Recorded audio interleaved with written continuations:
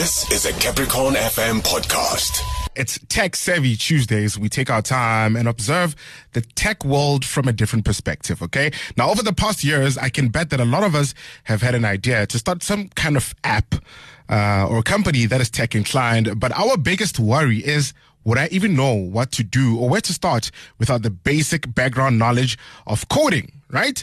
Now, it's a valid question because the assumption worldwide is that you at least need to know how to code before you can start a tech-based company. But is it true? Because according to research, not every startup founder has programming skills. But industry experts say that it's wise to have someone on board with technical knowledge. Maeson Maherry is the co-founder of LAWTrust, and he joins us on the line right now to talk a bit more about this. Maeson, welcome to the show. I'm so glad we're talking about tech today because I realize I definitely cannot talk about politics. So let's talk about the predictable, fun side of technology. 100%. Now, Maeson, how often do you come across a tech company that is owned by someone who doesn't know much about coding? Actually, pretty often. You know, if you look at a lot of the tech companies out there, you know, they started off by reselling something, you know, so a product that was built by someone else. And most of them are actually run by financial people, you know, so it happens more often than you think. Because I think one of the biggest things, and we talked about it in the show before, is that you've got to understand the problem. You don't necessarily need to fall in love with the tech. You've got to fall in love with the problem that you're seeing and solve it. Yeah. And then anybody can get into business. You know, that's the most important thing of being an entrepreneur. All right. Now, experts say that a wide variety of resources are available for entrepreneurs who have an idea for a tech company but lack the programming skills to build it. Tell us a little bit more about some of these resources, especially in the South African context.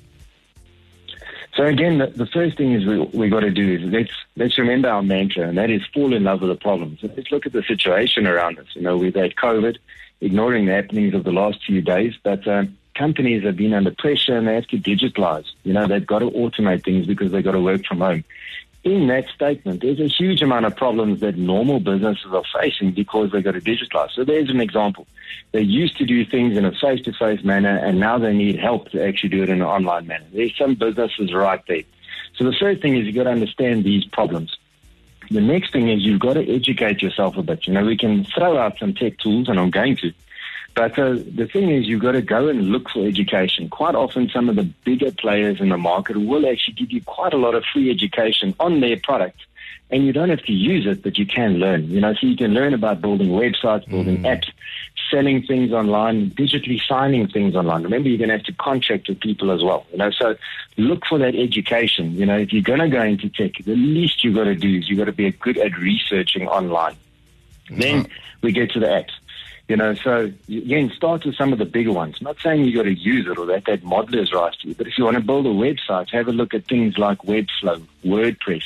Look at some of the hosting providers in South Africa. You know, there's too many to name, but somebody like Host that give a whole lot of tools. If you want to sell something online, look at Shopify, WordPress. If you want to sign something online, look at Signing Up. You know, that's something that we provide, but there's a lot of education to actually help you there.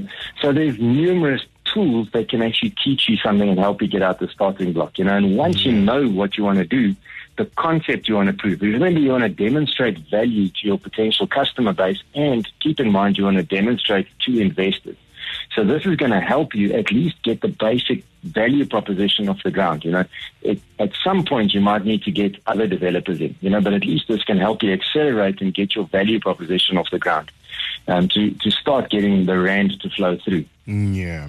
All right, Maeson. Now, I think maybe lastly, right, let's say your company is starting out and everyone knows that many people can't really afford to hire people, especially during times like these. So how do you make up for the skills shortage in your tech company as somebody that, you know, doesn't necessarily code?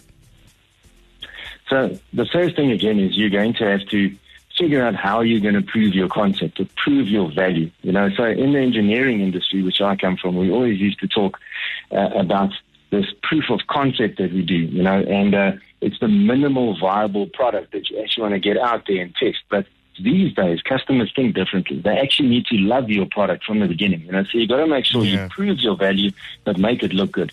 Once you've got that, then you can do one of two things. One is you can go and look for partners. Maybe you need to find some tech people.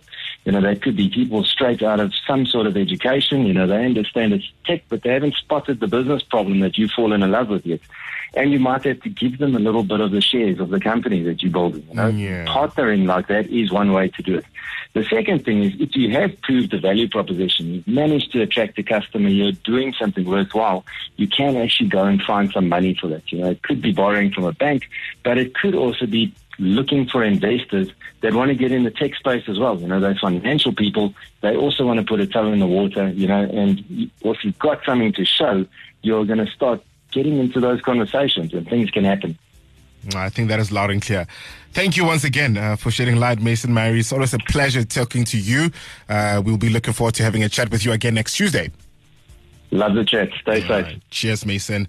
Right. Maeson Maherry is the co-founder of LAWTrust, and just speaking to us about some of the things that you might have to look into if you're thinking of starting a tech-based company or an app-based company. I always say to my friends that information right now is super free, man. Besides listening to Tech Survey Tuesdays on Just Drive, I'd advise people to also check out YouTube.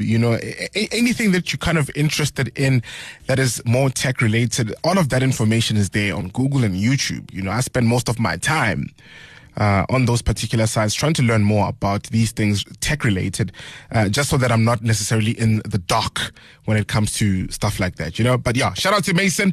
We're going to be having a chat with him again next week, Tuesday, for Tech Savvy Tuesday. That was a Capricorn FM podcast. For more podcasts, visit capricornfm.co.za.